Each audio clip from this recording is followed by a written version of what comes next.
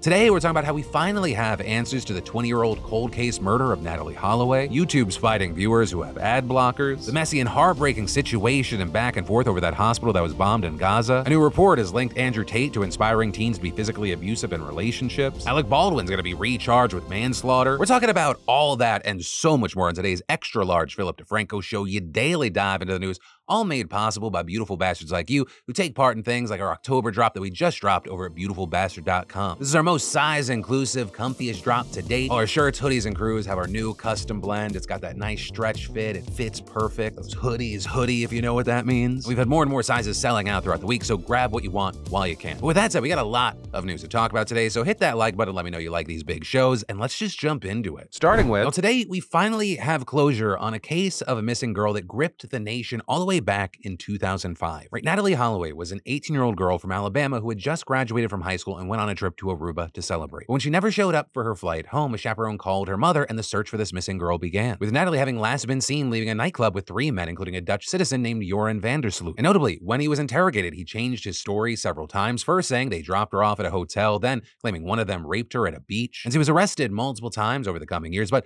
ultimately he was let go by Aruban authorities due to a lack of direct evidence, though he was later given a 28-year prison sentence in Peru for the murder of another woman there in 2010, where he remained until this last June because Peruvian authorities allowed his temporary release to the US to face charges for extortion and wire fraud. Right, and those charges relating to an offer he made in 2010 to sell information on the location of Natalee's remains for $250,000. Right, and so he ended up pleading guilty to that, but as part of the plea deal, he agreed to finally disclose where and how Natalee died, with him finally giving his confession to her murder today, bringing this nearly 2-decade-long tragedy to a close. And while obviously there is something to finally have closure, I mean, for Natalee's mother, it's hard to imagine how this didn't reopen old wounds, because you had this just disgusting, deranged man telling them how he beat her daughter to death and then went home and watched porn, with him repeatedly saying he did it because she refused his sexual advances. So with all of that, Natalee's mother, Beth Holloway, reportedly said in the courtroom, "For 19 years, you denied killing Natalee Holloway. Your lies have caused indiscernible pain. You were a killer, and I want you to remember that." With her then afterwards speaking to reporters outside. He described when and how he killed her.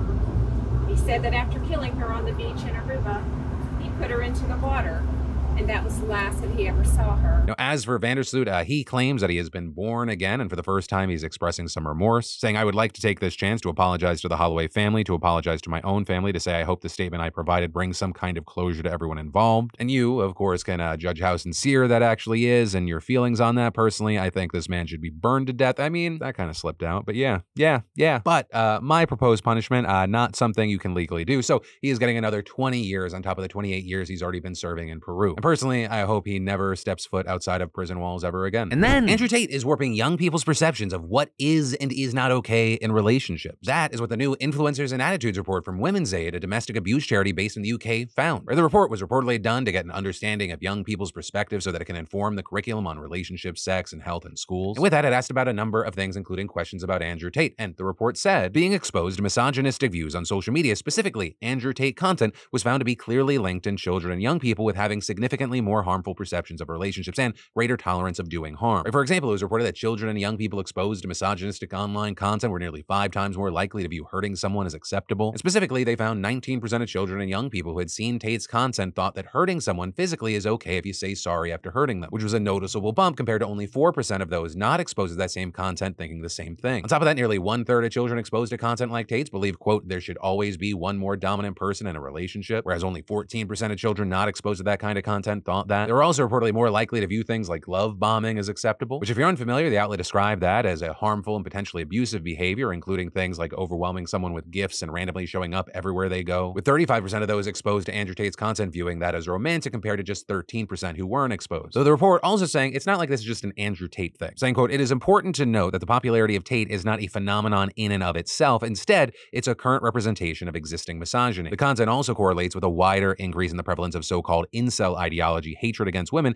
and girls, and backlash against the feminist movement alongside other media influencers that assert these viewpoints. And then, now, have you ever had a day or a period of your life where you're like, I'm not good at this job? And well, I'm here to tell you some good news and bad news. The good news is you are better at your job than the person I'm about to talk about. The bad news is I now have to explain why. Starting with Exhibit A, the Return to Nature Funeral Home in Penrose, Colorado, where they perform so-called green burials with biodegradable caskets and no embalming chemicals. Recently, police got a report of an abhorrent, absolutely putrid, just fucking rancid, foul, pungent smell coming from the building. So investigators went there, they went inside, and when you enter a funeral home, it smells awful. You're gonna find dead bodies. That's not the surprise. But what really took them aback was the sheer number of rotting, decomposed corpses in this place. So far, they have found 189, with the sheriff saying the scene was so bad, a paramedic even developed a rash and had to be medically evaluated. And then over the next 2 weeks, workers undertook the grueling task of removing each and every mess of a body, loading them into refrigerated trucks and hauling them off. And now all the remains are at the El Paso County Coroner's Office, and people there will begin the possibly months-long process of collecting DNA, identifying bodies, and notifying families. But the big thing I want to note is, this is not a situation where you should be like, oh, environmentalists. Green burials do work and are legal under state law so long as bodies not buried within 24 hours be properly refrigerated. The owner of this place, on the other hand, apparently didn't do that, and he himself had been buried under legal troubles. Those including missing tax payments, an eviction from one of his properties, and a lawsuit against his funeral home from a local crematory that halted business with him due to unpaid bills. And so now the owner has been accused of concealing the improper storage of bodies at his business, but so far no charges have actually been filed against him. And notably, however guilty he is for this, you also have some people blaming Colorado for having some of the weakest funeral home oversight laws in the country, with the National Funeral Directors Association saying that it is the only state that doesn't require some minimal level of education and training in order to be licensed. Moreover, there is also no indication state regulators visited this home or contacted its owner until more than 10 months after its registration expired last November. And then YouTube is cracking down on ad blockers, with a lot of people online sharing this new pop-up they received from YouTube while trying to watch a video with an ad blocker on, saying that ad blockers are not allowed and that you can't watch the video until you allow ads or subscribe to YouTube Premium. Now, currently, you have Forbes reporting that just closing the pop-up allows the video to continue playing, but according to a Google spokesperson, users who repeatedly refuse to allow ads will have their playback disabled. And notably, this isn't coming out of nowhere from YouTube. YouTube's actually been battling ad blockers for a while, with testing of this system beginning back in June. And according to a YouTube spokesperson, ad blockers are against the platform's terms of service. And she went on to say ads, quote, support a diverse ecosystem of creators globally and allow billions to access their favorite content on YouTube. But what we've seen with this are many users furious with this change, and they've already begun searching for a way around it. There are people on Twitter saying things like, who's going to create the YouTube ad blocker that can unblock the YouTube blocker that blocks the unblocker? People also blaming YouTube for them even needing an ad blocker in the first place, saying things like, if YouTube thinks that this is going to make people pay for premium or put up with their garbage ads and ad policies, they're wrong. This will only serve to push people and creators to alternate platforms even more. But then, on the other side of this, you have people saying, yeah, you shouldn't have ad blockers because if you're consuming content, you're supporting these creators, you're actually hurting them by having an ad blocker. One of the big arguments there is that is especially true for smaller creators, because people that are fortunate like myself to have a pretty decent sized audience, AdSense, how we get paid from YouTube ads, it's kind of the smallest way that we get paid, with the largely being supported by brand deals, clothing, stuff like that, whereas smaller creators, they rely on the ads way more. But with all that said, I gotta pass the question off to you. What are your thoughts here, especially as you are currently consuming this content here? And then Alec Baldwin could be recharged over that tragic 2021 Rust shooting, with sources telling multiple outlets that special prosecutors will ask a grand jury to consider charges against him again, and specifically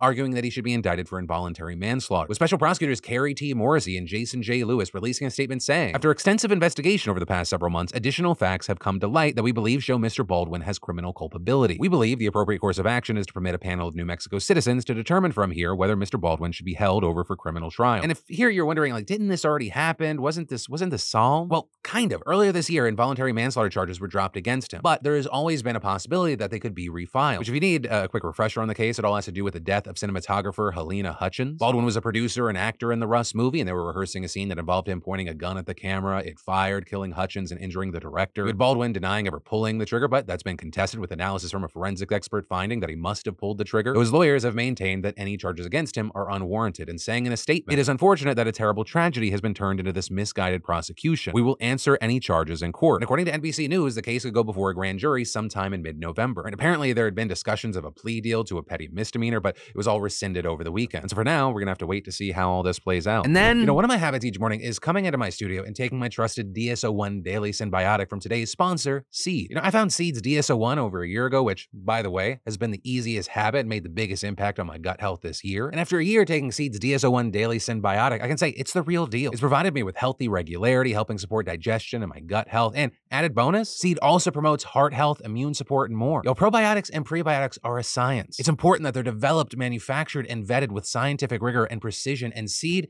they get my trust. And thanks to Seed's ViaCap delivery technology, unique capsule-in-capsule design, the strains actually make it to your colon with an average of 100% survivability rate. And while any time would be a great time to start with the holidays upon us and all that yummy food that goes with it, it's a good time to start taking care of your gut microbiome. Especially as this month, Seed's offering you beautiful bastards 25% off your first month. You receive this 30-day supply, refillable glass jar, and travel vial. And after that, they send sustainably packaged refills. So y'all, just go to seed.com/DeFranco and use code DeFranco at checkout to get 25% off your first order of Seed's DS-01 Daily Symbiotic plus free shipping. And then, y'all, we all know how criminally poor the conditions in many jails and prisons are, but in some cases like that of 45-year-old Maurice Monk, it's just horrendous. Right, so he was arrested after he missed a court appearance for a misdemeanor case back in late 2021, with him then being sent to Santa Rita Jail in Dublin, California, and since he couldn't afford to post his $2,500 bail, he languished there for a month, with his family then later getting the news that their father had actually died in jail, and so they were absolutely shocked. So they start seeking answers as to what happened, and ultimately they filed a wrongful death lawsuit last year, with it claiming the jail staff failed to properly administer Monk's prescription medications for diabetes, schizophrenia, and high blood pressure, leading to his slow, torturous death. And then this month, they actually amended their complaint after watching over 150 body cam videos from inside the jail, with them alleging that staff actually noticed his deteriorating health, but still did nothing to help him. And then in the most explosive claim yet, they say their father was left face down in his cell's bed for 3 full days before he was pronounced dead. Right, according to them, he was like that for so long, the red dye from his t-shirt stained his mattress. And an autopsy even found bed sores that he got from not moving for so long. And his food trays and medication cups accumulated untouched on the floor of his cell where staff had left them. Monk supposedly didn't respond to deputies calling his name. But according to the suit, one deputy could be heard saying he wasn't worried because, quote, I see him breathing. So now his family is demanding reforms, and 3 months after Monk's death, a judge put the jail under federal supervision for at least 6 years. And this because not only is mental health care notoriously bad, but over 60 people have died at the facility since 2014, including at least 5 this year alone. And then, as we all expected, the situation in Israel remains tense, especially after German Chancellor Olaf Scholz was caught on an Israeli runway during a rocket attack, with Scholz being hastily evacuated to a shelter while journalists and aides had to get off the plane ASAP and take cover laying low. Though the entire ordeal ended up being a minor delay to their plans, as shortly afterwards, Scholz and everyone else were able to board the plane and get out. But also, could you imagine what would happen if he got hurt? I mean, any country would respond, and while Germany doesn't necessarily have the capabilities to just launch airstrikes at Hamas, it also has one of the largest military arms industries in the world. But of course, that's hardly the only thing to have happened. While visiting, the Biden administration announced new sanctions against Hamas, and in particular, it was against many of its leaders and those helping the group to get money, with Treasury Secretary Janet Yellen saying in a statement, the United States is taking swift and decisive action to target Hamas's financiers and facilitators following its brutal and unconscionable massacre of Israeli civilians, including children. And on top of that, Biden is looking to ask Congress to approve a $100 billion aid package for U.S. allies around the world. And there we saw Senator Chuck Schumer saying about the deal, we intend to get the package at the end of this week, and it will include the military help Israel needs, the diplomatic and intelligence help Israel needs, as well as humanitarian aid to minimize the loss of innocent human life of Palestinians and Israelis. And Senator Lindsey Graham saying it's going to make a strong statement to our enemies and to our friends. While that may make it seem like this money is for Israel and some for Palestine, that's also just kind of the tip of the iceberg, and it will also give substantial aid to Ukraine and possibly Taiwan as well. At the same time, it'll also have some additional funding set aside to heavily boost U.S. immigration enforcement on the Mexico border. And those offerings are probably important to get hardline Republicans on board because, I mean, you had Biden trying to get roughly $20 million for Ukraine not too long ago. But any additional foreign aid was blocked after Congress just barely managed to fund the government through November. But again, this plan is still in the early stages, so do not be surprised if all that changes. Which actually, on the note of plans suddenly changing, President Biden's schedule in Israel and Jordan was thrown into disarray after the president of the West Bank and the King of Jordan bailed meeting with him and Egyptian leaders. Though technically, the entire thing's just postponed, with the White House saying, after consulting with King Abdullah II of Jordan and in light of the days of mourning announced by President Mahmoud Abbas of the Palestinian Authority, President Biden will postpone his travel to Jordan and the planned meeting with these two leaders and the president of Egypt. And it makes sense that things would get delayed, with the White House statement alluding to the reason: the explosion at the Gaza hospital that allegedly killed hundreds. Arab countries were quick to blame Israel, while Israel was blaming another terror group in Gaza. But either way, that meeting was unlikely to be productive, with everyone angry and upset over the deaths. And that actually brings us to the next thing. This hospital bombing has become one of the single most polarizing things out there right now. You know, right after it happened, we saw not only Jordan and West Bank authorities pulling out of their meetings with President Biden, but also massive protests in front of Israeli embassies and consulates all over the world. Since the explosion, we've also had more evidence from the site come out, with President Joe Biden and many experts saying they don't think that Israel did it. And this alongside Israel presenting what it claims is undeniable proof that the explosion that hit the hospital came from within Gaza and from the Islamic Jihad group, with that evidence reportedly including things like footage showing rocket barrages coming from Gaza, and then at the exact same time the explosion happening. Before and after photos of the site, they show that a rocket hit the parking lot area of the hospital and set a large fire, damaging many vehicles and some buildings. And one of the alleged reasons that the fire was so big was because the rocket crashed with a large amount of its propellant still on board. Right under their scenario, the rocket had just been launched, so that would make sense. They also showed the difference between what an Israeli missile or bomb would leave behind compared to whatever hit the hospital. Right, notably, Israeli ordinances are much bigger and leave no noticeable craters behind. But I mean, they've been known to level entire buildings pretty easily. And that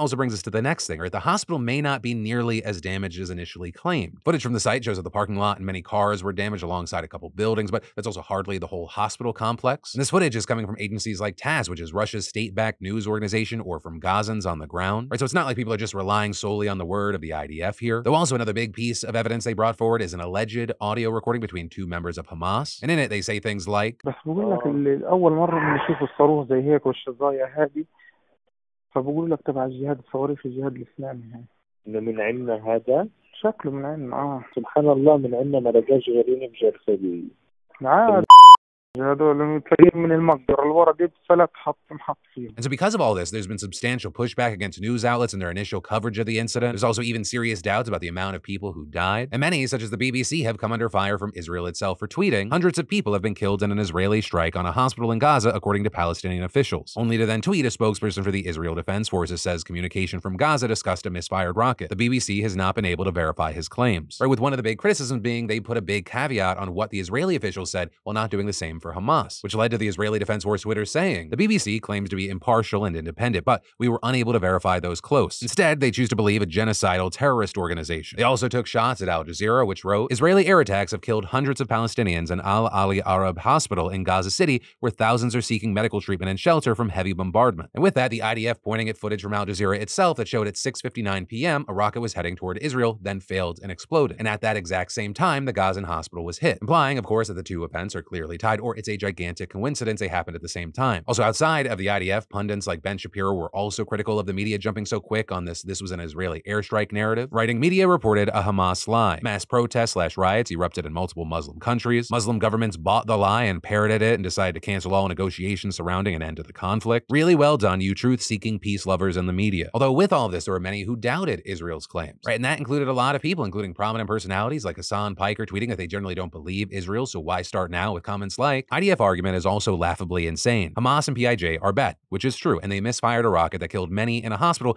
that we have shelled, and the only way to stop them is by firing missiles on children that we're depriving of food, water, and power for the last 10 days. And saying, even though I think it's incredibly unlikely that the hospital was bombed by Hamas or Islamic Jihad accidentally, it is funny to me that the IDF is basically saying only Israel gets to kill Palestinians, and it's fucked up when anyone else does it. And Hassan arguing that this is bigger than just one moment, saying, I'm losing my mind. Israel has been bombing Gaza and has shut off water, power, and food into Gaza for the past 10 days. They've killed 4,200 people, 1,000 plus are children. This last bombing is still not independently verified, but even if it is PIJ, it would make up a fraction of the toll. Meanwhile, you had others attacking the evidence itself and doubting that the recording from the alleged Hamas operatives was real, with claims like, just so we're clear, this is not a Gaza accent and not an organic conversation like at all. As well as Israel literally had no information whatsoever about the initial Hamas attack, but somehow they got recording of secret conversations in Gaza confessing they bombed their own hospital. The way that sounds too scripted is hilarious. But then also in the midst of all this chaos and mess, you have people saying it feels like more and more people don't care about what the actual truth is. Or as one put it, well, this is, in absolutely professional terms, a clusterfuck. And saying at this point, no matter how much evidence comes out to back one side of the explanation or the other,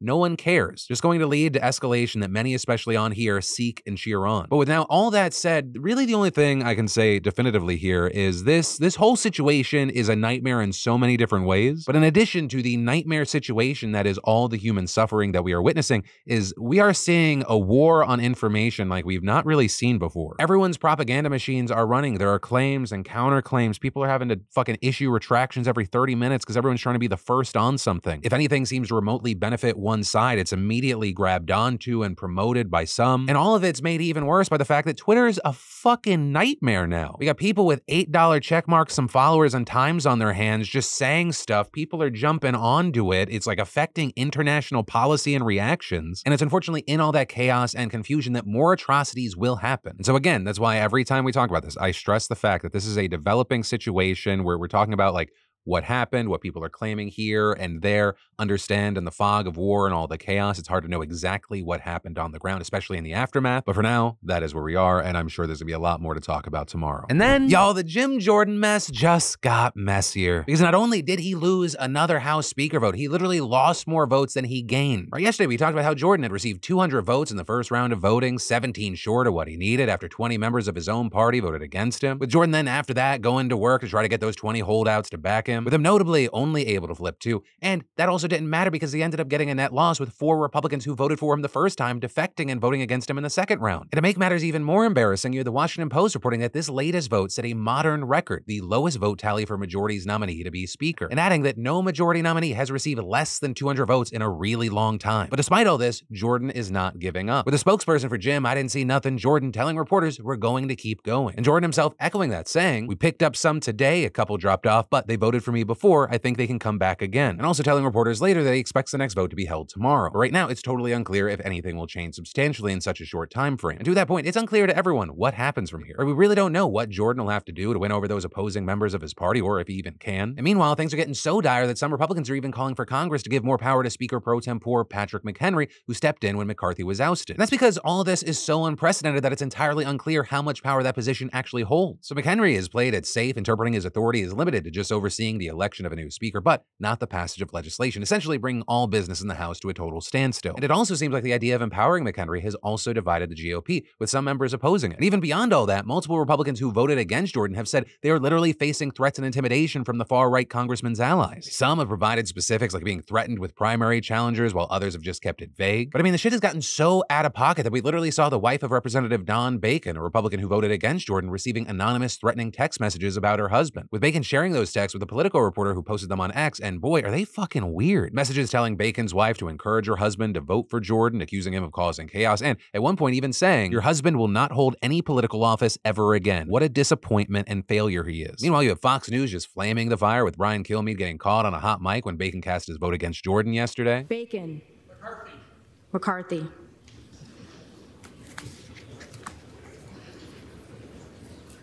Dumb.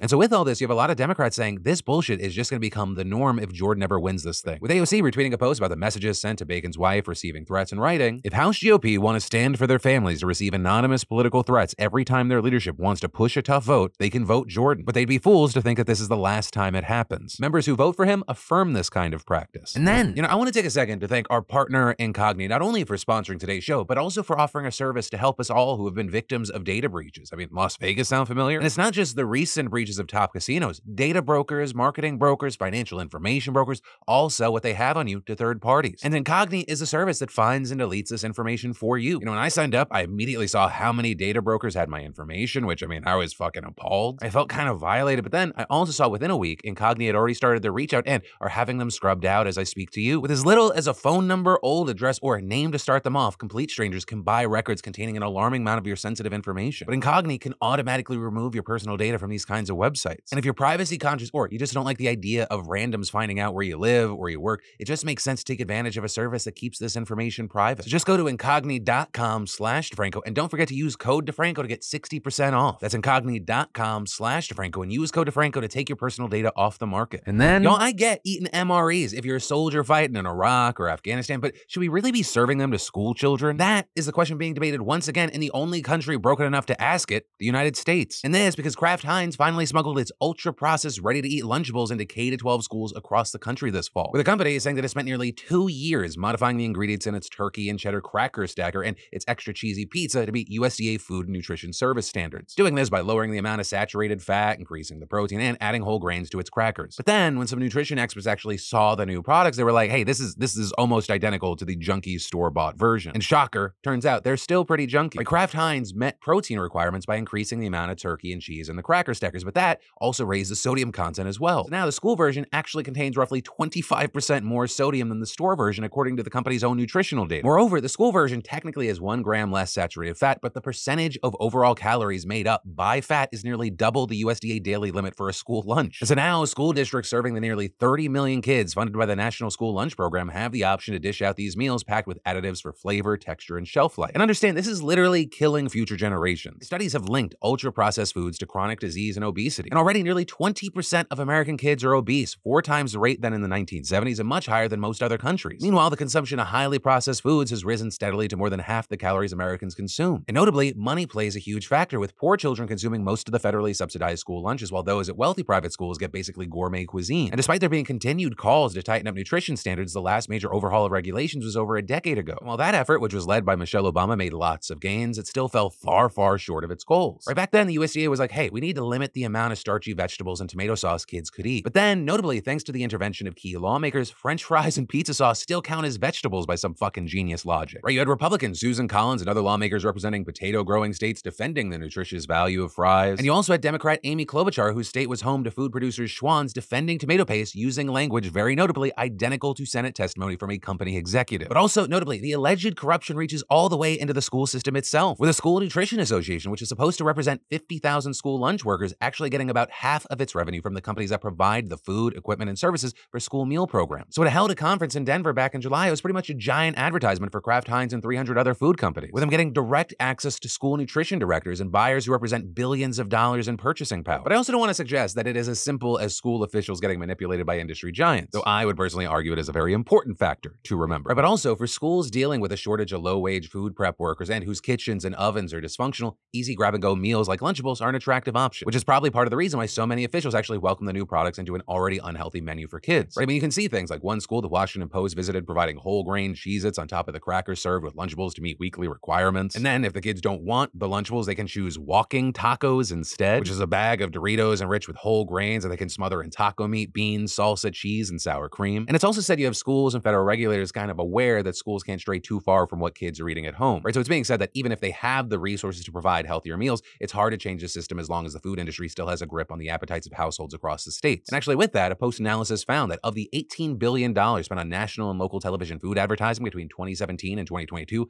fast food ate up the largest share by far, taking up 38% of all food ads, candy coming in at second with 12%, leaving just 0.3% for fresh produce. However, we're also seeing the Agriculture Department proposing to further restrict sodium in school lunches and added sugar in cereals, flavored milks, desserts, and yogurt starting in fall of 2025. But there, Republicans are moving to stop the measures, with Glenn Thompson, chairman of the House Agriculture Committee, stepping in, saying he opposes the effort to reduce the amount of added sugar in chocolate and strawberry-flavored milk and wants to revisit the 11-year-old ban on whole and 2% milk. And also, I'm sure it is just a coincidence that he took nearly $1 million in donations from businesses including dairy farmers, meat producers, and food companies in the 2021-2022 election cycle. And personally, when I look at stories like this, it's just, it is kind of amazing, at least from a business standpoint, right? Just like how generally cheap it is for these companies to throw money around and for politicians to go, yeah, that's enough to poison our children, our land, our future. But yeah, with all that said, now you know another fun way that American politicians are selling you out. Because why care about the future health of our children when we got to focus on the big things like getting reelected? Sure, I'm helping fuel the obesity epidemic in this country, and it's going to lead to people living harder lives and a bigger strain on the economy, but